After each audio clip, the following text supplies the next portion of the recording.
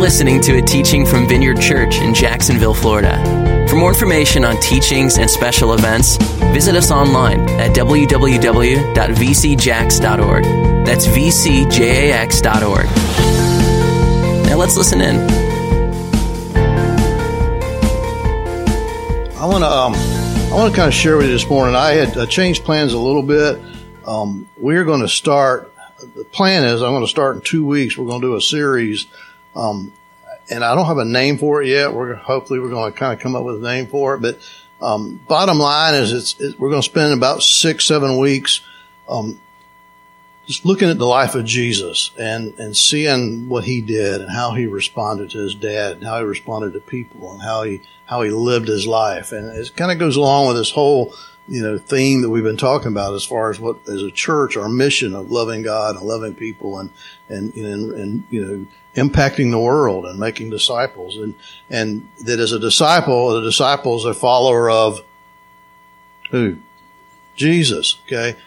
And if we're Christ followers, then if we're going to follow, we probably ought to know a little bit about him, and how he lived and how he responded. And so, for me, it would just be, I want to be an imitator of him. In fact, as Paul makes a statement, and it's always just kind of amazed me because I don't know that I would make the statement, but Apostle Paul makes a statement to be imitators of me as I'm an imitator of Christ. That's pretty bold. There's some things in my life I'm not sure I want y'all imitating. You understand what I'm saying? And I know Paul wasn't perfect, but it's still, it's pretty bold, And so, I mean, if we're followers of Christ, and I've been thinking a lot about this a lot lately too, that if Jesus is the head and we're the body, we're attached to him, obviously, and we're the body, we're the Jesus people see. Isn't that right? I mean, our neighbors, our friends, our family, the people we work with, we're the Jesus that people see. And so that kind of, to me, when I think about that, I want to be certain I'm imitating him. I'm showing him. He's living, basically it's him living in me and through me. But anyway, that's another sermon. I wanted to go I'm going to go this evening. One of these days soon, I'm going to be able to say, I want to go this morning. Isn't that going to be neat? We're actually meeting on Sunday morning. It's going to be different. There's part of me that kind of likes Sunday night. I've gotten so used to it. And then part of me is like, anyway. There's been, with the hurricanes and some of the earthquakes and the fires that have gone on, there's been some questions and some people have been questioning and on Facebook, social media, those places, you see some of these questions where, that are like, if God's good, how does he allow this to happen? You ever heard that? You ever thought that? If God's good and we all kind of believe, at least in the Western culture, that if he's God, then that must mean that he's sovereign and he's in charge of everything and he rules over everything. So if that's the case, then if God's good, how does he allow a hurricane to wipe out an island? How does he allow an earthquake to do that? And some people will even go as far as saying, I'm getting ahead of myself a little bit, but some people even go as far as saying, not only did he allow it, but he sent it. I mean, I've heard, some quote prophetic people in the Christian circles that have made statements that said, God sent this because of sin, because of this. So this is God's judgment on these people. You heard that? And I guess I have an inside track. We all have an inside track with God. We don't talk to him, but my understanding of God is God doesn't do that. And we're going to look at that in the scripture. Another kind of way of looking at that is why do bad things happen to good people? Or, a child or why does that happen? And I'm going to attempt to not get real technical, or theological, but it's going to kind of be more of a teaching tonight than a preaching. You know the difference between teaching and preaching? One, I'm quieter, the other one, I'm loud. That's not the only difference, but there is some difference. But why does God, why does He allow, or why does He send, things like earthquakes or tornadoes or illness, or abuse, or, poverty or sorrow, injuries, just, all of that list of social injustices and things that are happening. Why does God do that? Or why does He, like I say, some people say allow that, because He's kind of sovereign. So, remember Job, Satan had to come and ask permission. So we go back, literally Job was the first book of the Bible that was written. You guys know that. It wasn't Genesis. It was Job was the first one that was written. So we go back to this Old Testament concept and covenant of who God is, and we try to bring that into the New Testament and make that our theology. So Satan can't really even do anything without God's permission. So even if we do blame the hurricane or whatever, or sickness or sorrow or death, even if we blame that on Satan, it's still kind of under the auspices or under the arm of God allowed it to happen. Have you heard that? I mean, I was raised that way. That's the way I was taught. And so, even, I looked up this morning actually and looked up, acts of God. You ought to do that. Google, not right now, but Google acts of God. And it's interesting. It's like acts of God are basically what insurance companies call things that man didn't cause. So if it's a big fire that comes in and says wipes out, half the city or something, but it was an arson that started it, that wasn't an act of God. But if it was lightning that started it, then God did it. That's an act, at least, and this is people that don't even believe in God. Somehow or another, God did it. I'm not really sure how you get there. If you don't believe in God, how can you think God did it? But there's, there's a sense that God is the one that's kind of orchestrating all of that, and he kind of has his thumbprint or his fingerprint on those things. So, again, is that God? Is that God? I mean, we even, oh boy, I don't want to sidetrack over there.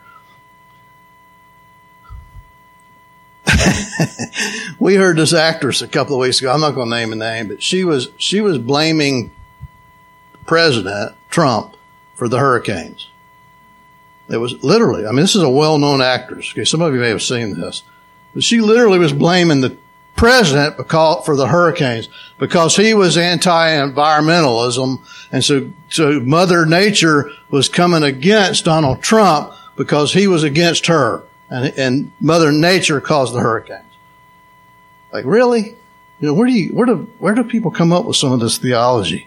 But anyway, have you ever, maybe not to that degree, but just in our everyday life, in our everyday living, do you ever ask God those kind of questions like why?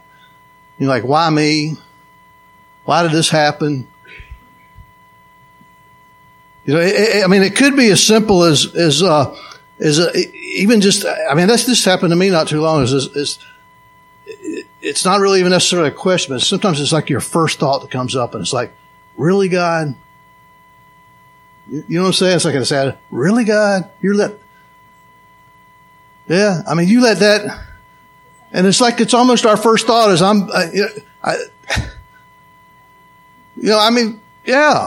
what's happened with Kathy? When a couple of weeks ago, I guess it's been a couple of months ago now, when I was backing my truck up at the lake we were on, enjoying life, and I'm backing up my truck and wipe out my side mirror and scratch the side of my truck, and it's like, literally my first thought was, really, God? Couldn't you have stopped that from happening? Like, literally, like it was his fault but that was that first, and I caught it. It's like, immediately I caught it actually, but it's like somehow or another that thought's still kind of like in me. It's like, God, how could you could have stopped that. You could have, you could have not let it go in reverse or something, you could have, supernaturally shifted the tree over while I came. You have those thoughts sometimes. It's like, really, God, Why do you let those kind of things happen? I mean, see, here's the point. This question even of, why does God let good things happen to bad people? Or why, if there's a God, why does he allow this to happen? Even those questions, basically, and this is where we're going to get a little theological, okay? But I think it's key that you and I understand this and can literally have a biblical understanding of the sovereignty of God and have a biblical understanding of how these things happen, because we are surrounded by people that are asking those questions. And I think it's good if we can answer some of those questions and point people to Christ in the process of doing that. So it comes to, loving on people and being able to share, because we've been in a season with all this stuff that's going on and people are asking those questions. Now, how does God do that? I mean, how could he let that happen to these people? You see, and so basically even that question implies that if there's a God, that he's literally in charge of everything. In fact, how many of you have heard this? How many of you have heard this statement? When something bad happens, somebody makes a statement. Everything happens for a reason. You ever heard that? Everything happens for a reason. You know what's implied in that? God's the reason. Right? I mean, how many times have you heard that when something dramatic happens? Somebody's been in a major wreck, or somebody's died. Somebody lost a child. How many times have you heard somebody make that kind of statement? Well, everything happens for a reason. And that statement even implies, and God's the reason. A couple of years ago, a close friend of mine that I have grown up hunting with, his grandson, 4-year-old grandson, got bitten by a rattlesnake in his yard, in the backyard, and wound up dying. This 4-year-old kid. And Kathy and I went over there and prayed for him ahead of time, just believing God was going to heal him, and he died. And it's like, sometimes the statements we make of, everything happens for a reason. I mean, I've heard people say that about that, or and this, I'm saying some of this because we need to be careful how we say things. Okay. How many, I heard people say, well, God just, he wanted another angel in heaven. You ever heard that? You know how unbiblical that is? To begin with, when you die and go to heaven, you don't become an angel. Right? The other is, God doesn't really need any more angels. He's got all he needs. He created them. And the other thing that implies is God took them. So now we've blamed God for the rattlesnake bite that took this 4-year-old kid. It's God's fault. Because if he's sovereign, he couldn't God have stopped that? Couldn't God have not let the child be right there at that time? Or couldn't the rattlesnake have gone somewhere else? God could have stopped it. And so we have these kind of questions, and people in your life are going to have these kind of questions and wrestle with these kind of things. I can remember even in our own lives, it's been about 10 years ago now, we had to wind up filing bankruptcy. And we went through this whole process of bankruptcy. And I can remember one of the leaders of our church, he wasn't one of the pastors, but one of the leaders of our church, he and I were talking about it during the time it was going on. And this is a solid biblical guy that's been following Jesus for many years, okay? And his statement to me at the time was this: when you learn what God's trying to teach you in this, share it with me, because I don't want to have to go through it. You ever heard that? And you know what that implies? That's saying God is making you, Bob and Kathy, go through bankruptcy because he's got something he wants to teach you. So God's going to put this bad thing on us to teach us something, is what that's saying. I've heard that my whole life about stuff. How many times have you heard somebody say something about, well, I know God put cancer on that person because he wanted to teach them something. Now see, the reality of that, or the truth is, Can God use cancer in somebody's life? Sure He can. God can take what the enemy, in fact, I remember this verse somewhere, Genesis, where God, through Joseph, was saying this, that God can take what the enemy meant for evil and turn it to good.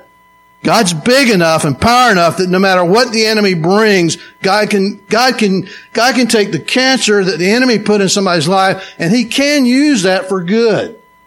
But there's a difference between Him redeeming that, okay, where He redeemed what was bad. There's a difference between Him redeeming that and turning it to good, and Him putting that on somebody to teach them something. I mean, there's a massive difference in that. I mean, I can remember, and I've shared this with you guys before, but I can remember when we first got, first got saved and was going to seminary, and Kathy and I got married, and we had our first son, Robbie, comes along, and he was about 2 years old, and there was at that time, a very well-known Baptist preacher in the city of Jacksonville, had a huge church, and one of his sons got killed in a hunting accident. And this pastor, and I'm not saying he meant this wrongly or meant it for evil, but he basically was sharing and making this statement that God took my son so He could teach me how to be a better man of God. And I can remember going for years with this fear that God was going to take my son so He could teach me how to be a better pastor. And what kind of God does that? Now, can he use that? I mean, if that happens and the enemy comes along and steals and kills and robs from somebody, can God use that in somebody's life to mature them and grow them and make them into a stronger person for Him? Sure He can. But what a difference between that happening and Him doing that because He wants to teach you something. I mean, just look in the Bible. Use this as the guide here. Look at the life of Jesus, what we're going to be doing in a few weeks. But how many times when Jesus was on planet Earth, how many times when He was walking along and somebody came up to Him and asked Him to heal him, or heal her, how many times did Jesus look at that person and say, no, not right now. God's still trying to teach you something. Maybe my next time around I'll heal you. How many times did Jesus do that? Like 0.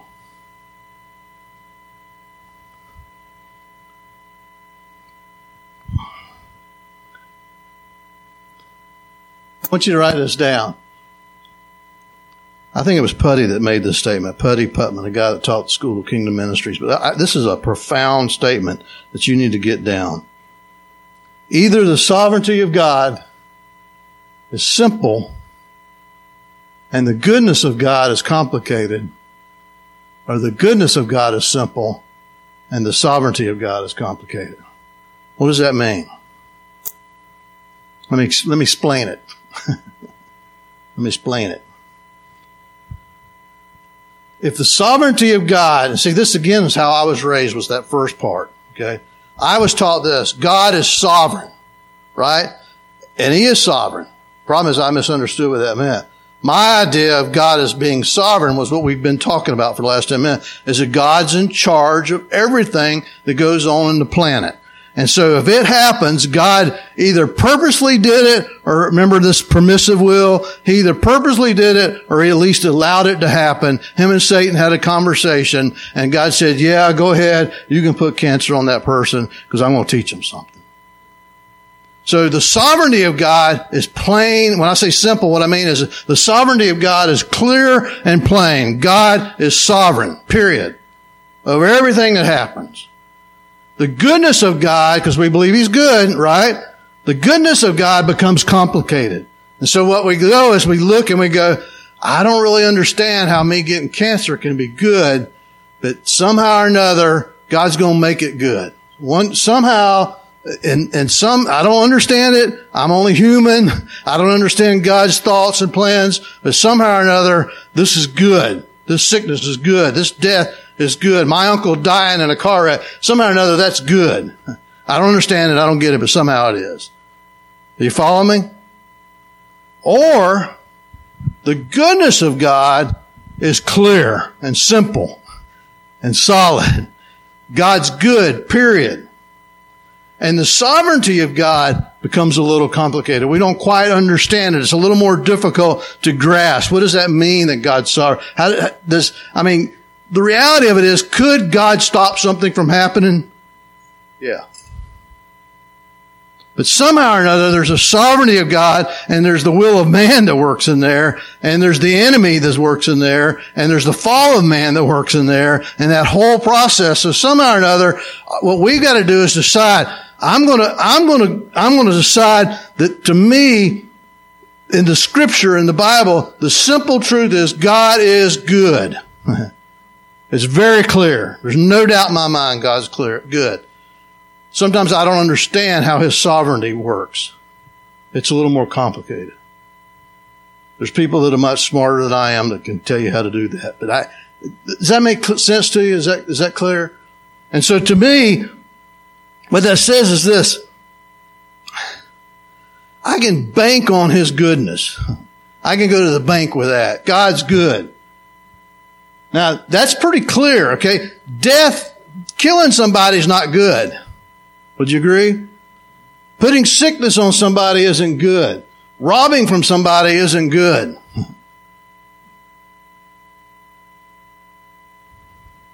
See, some people, I've even heard this statement. Well, couldn't He have created a world where there wasn't tragedy and there wasn't sickness and there wasn't disease and there wasn't hurricanes and there wasn't earthquakes? Couldn't God have created a world like that?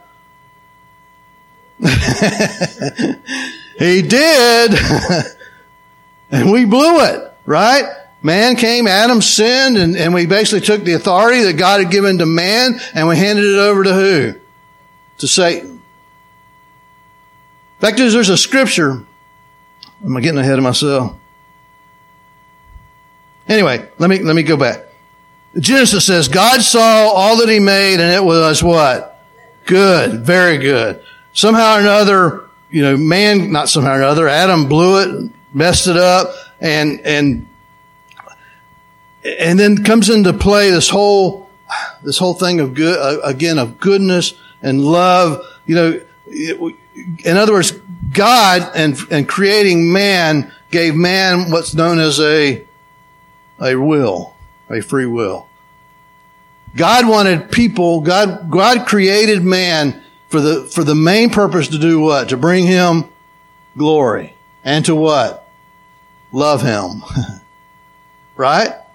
The greatest commandment's what? God wants us what? He wants us in relationship. He wants us loving Him. He's loved us. He's poured out His love on us, but He wants us responding with what? Love back. Understand this. A robot can't love. Right? God could have made man where man had no choice but to love Him. He could have done that.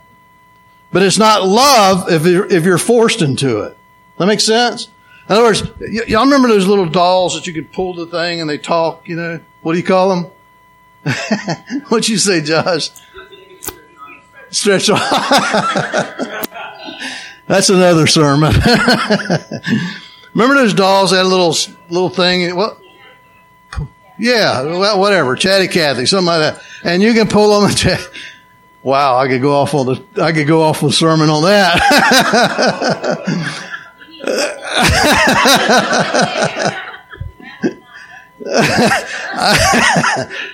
Anyway, back on topic. Remember, you could pull them and they would just say something, right? And you could program the people that made these dolls. They could have programmed the doll and pulled it, and they could have just looked at you and said, "I love you." Pull it, "I love you. I love you." And you could pull it, "I love you." Guess what? Does that doll love you? No. It's just a programmed thing. God could have made man where we just said, "I love you." But without free will involved, it's not really love. Does that make sense? And so God made man with a free will. Man messed it up. Because again, love always has a choice. man chose to sin. And because of that sin, here's where we get back to the earthquakes. Because of the fall, nature itself was corrupted. You with me? In fact, because of the fall, because of sin, nature, earth itself was corrupted. Because of the fall, thorns came along. Remember? Thistles. Work came along. Sweat came along. In fact, as Romans 8:22 says this, we know that the whole creation has been groaning as in pains of childbirth right up to the present time. In other words, nature itself, the earth, is still, right now, still is groaning, waiting for redemption. Waiting for the second coming. Waiting for Jesus to come back and for the millennial to start. And that's what happens when the earth comes together and has been totally, God makes a new heavens and new earth and it's redeemed. Okay? So the earth was corrupted in the fall. So, scientifically, if you want to look at it just strictly from a scientific point of view, earthquakes are caused by what? A couple of plates getting together and what? Shifting, basically. That's the first grade version of that. So scientifically, that's what happens. Theologically, or in the spirit realm, we know that would not be happening if it wasn't for sin, for man's sin, for the fall. Because of that, that's what's going on. And Jesus said He's going to redeem that. So, if God's not the one causing all this bad stuff to happen, who is? It's not a trick question. If God's not causing it, who is? The other guy, the enemy's causing it. Remember this verse. Remember this verse in John 10:10 says this. The thief comes to what? Steal, kill, and destroy, but I came to what? All right. Here's another thing you need to write down. There's this fancy word called hermeneutics. Hermeneutics. This guy named Herman is less than that. Hermeneutics. Who knows what the definition of hermeneutics is? Come on, somebody does. Have you put it up there yet? Hey, do I even have it on there? There you go. Well, that doesn't really describe it either. Hermeneutics is basically the study or the interpretation of Scripture. Okay?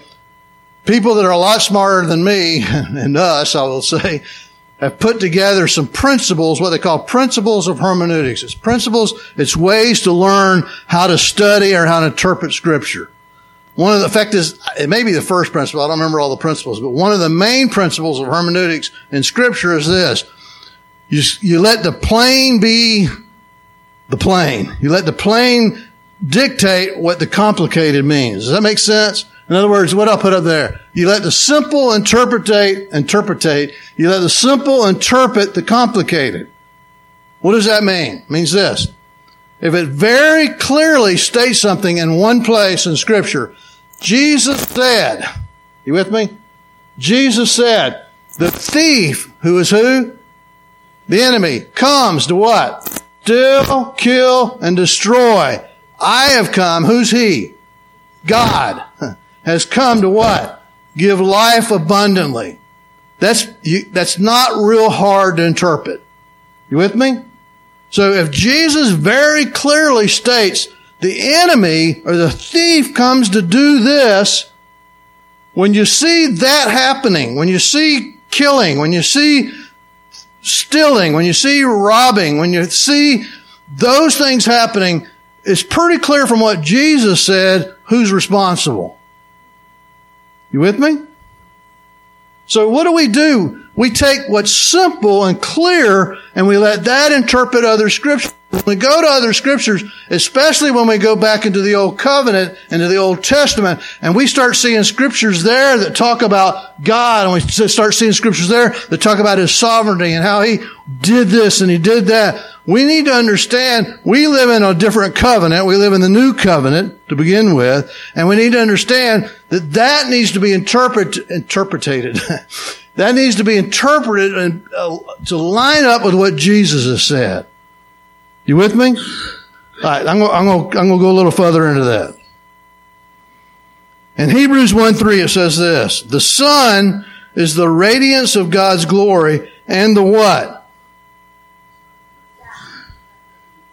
Let's all read it together. The Son is the radiance of God's glory and the exact representation of His being, sustaining all things by His powerful word. What does that mean? Jesus is what? Is what? Exact representation of who? Of God, the Father. You tracking? So, what's that mean? Jesus also said many places in the Scripture, if you've seen me, you've seen the Father. He also says, I only do what I see the Father doing. So Jesus, get this picture now, okay? This is important to understand. If Jesus is the exact picture of who Dad is, of who the Father is, then our image of the Father needs to be what? The same image as our image of Jesus. You with me? See, I was raised, and a lot of you guys were raised, and really, I don't have a percentage. I know several years ago, I read it to you guys. USA Today came out with an article, and it was basically, it divided up people into 4 groups.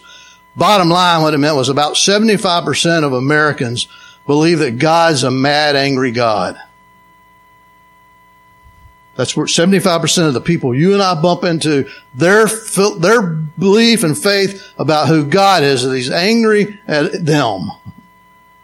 And I've shared some of y'all with my story. That's how I was raised. My image of God the Father was an Old Testament image.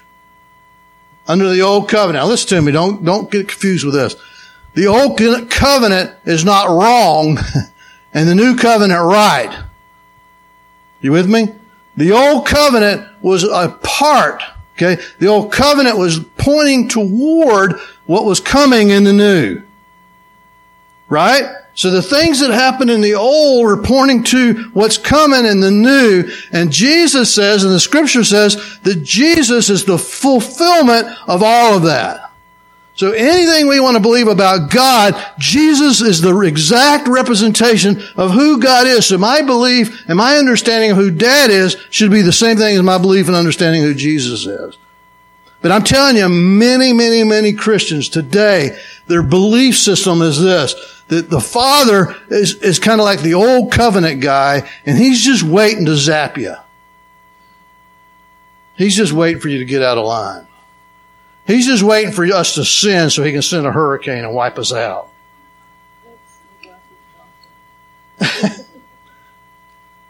You with me?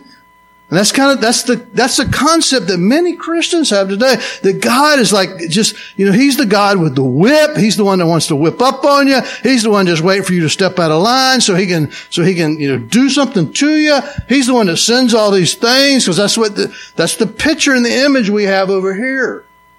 What we don't understand is over here is pointing to what's over here in the New Covenant. And if the New Covenant under the New Testament teaches us something very clear about who God is in the image of Jesus, then that's who He is. And if the old in our mind or our thinking doesn't line up with the new, then guess where the problem's at? In our alignment. We don't understand it. We don't interpret it correctly. I hope this is making sense. In Colossians it says this in the Amplified. Colossians 2:9. What's the matter? Oh. The Amplified, Colossians 2:9. For in Him, and who? Who's Him? In Jesus, all the fullness of deity. Who's the deity? Amplified. The Godhead dwells in bodily form, completely expressing the divine essence of God. Isn't that awesome? Let me try it again. Isn't that awesome? What's that saying? That's saying Jesus is what? He's the picture. He's the fullness of God. The whole deity, the whole Godhead, the Father, the Son, and the Spirit is wrapped up in what we see in Jesus. Now, for some people, it's a lot easier to say, and I kind of bought into this. Like, Jesus wanted to be my friend, and the Father just kind of put up with me because he liked Jesus. And somehow or another, Jesus' blood kind of covered everything. So when the Father looks at me, I've heard this preached. The Father looks at me, he looks at me kind of through the blood of Jesus. And so what he sees is Jesus. You know how unbiblical that is? Jesus, look at me. The blood of Jesus didn't cover your sins. The blood of Jesus did what? Eradicated them, wiped them out, took them away, took care of them, separated us as far as the east is from the west. It's not, in other words, the blood of Jesus isn't like some makeup that's put on you to cover up a blemish. The blood of Jesus totally, listen to me, totally annihilated the old guy that was in you. Annihilated him, killed him, dead. That's why Paul could say, I'm crucified with Christ. Nevertheless, I live, and not me, but Christ that lives in me. That's how he could say, I'm now a new creation. The old guy was killed. When Jesus died, the old guy died with him. Amen, Bob. That is so good. Thank you for sharing that.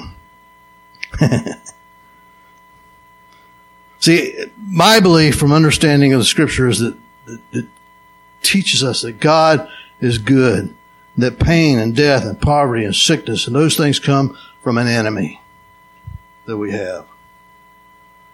And this is important for so many reasons. I mean, we believe that we can pray for people and see them get healed. Right? But if I don't understand that, if in the back of my mind, if Janie comes up to me and says, would you pray for me? I just found out I got cancer. Believe me, this is just, maybe that's a bad example. I just found out I got an ingrown toenail. How's that? And she comes up to me.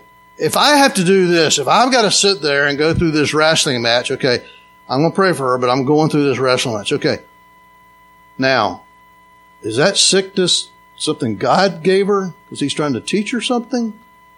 Or is that sickness something the enemy gave her? Or maybe it's just her own fault because she doesn't eat good.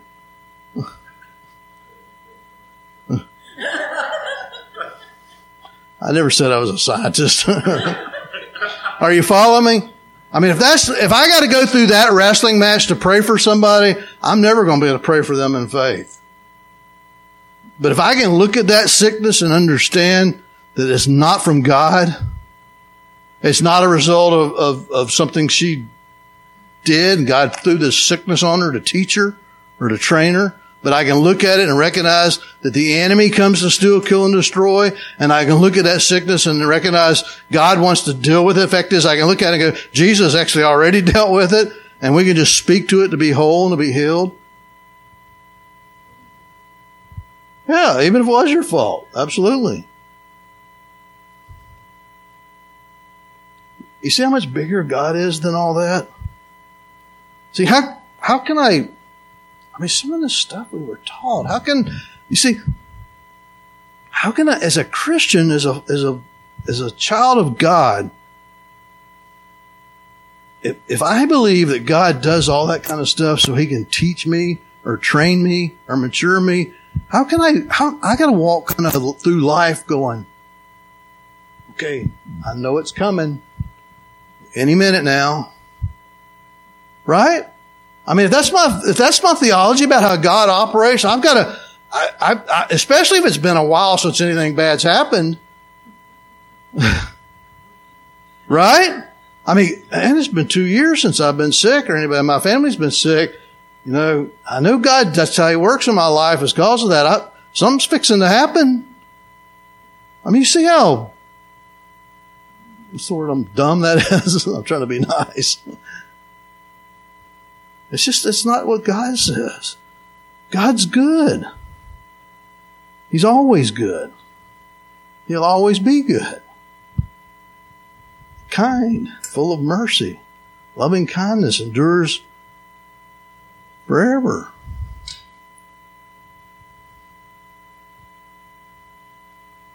See, I think we have to learn. It's kind of like I just shared when I started this whole thing off. When that thing in you kind of pops up out of nowhere and goes, really, God?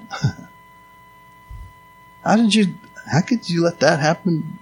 I've been serving you. You ever said that? God, I've been faithful. I've been serving. I deserve better than this. You don't maybe say that, but you at least think it. And it's like, you know what? God's like, you know what? I'm not the one that said that. Do something about it. I gave you authority and power over it. Stand in what I've given you. But you understand, we can't do that if our theology says, well, maybe this one was from God. Does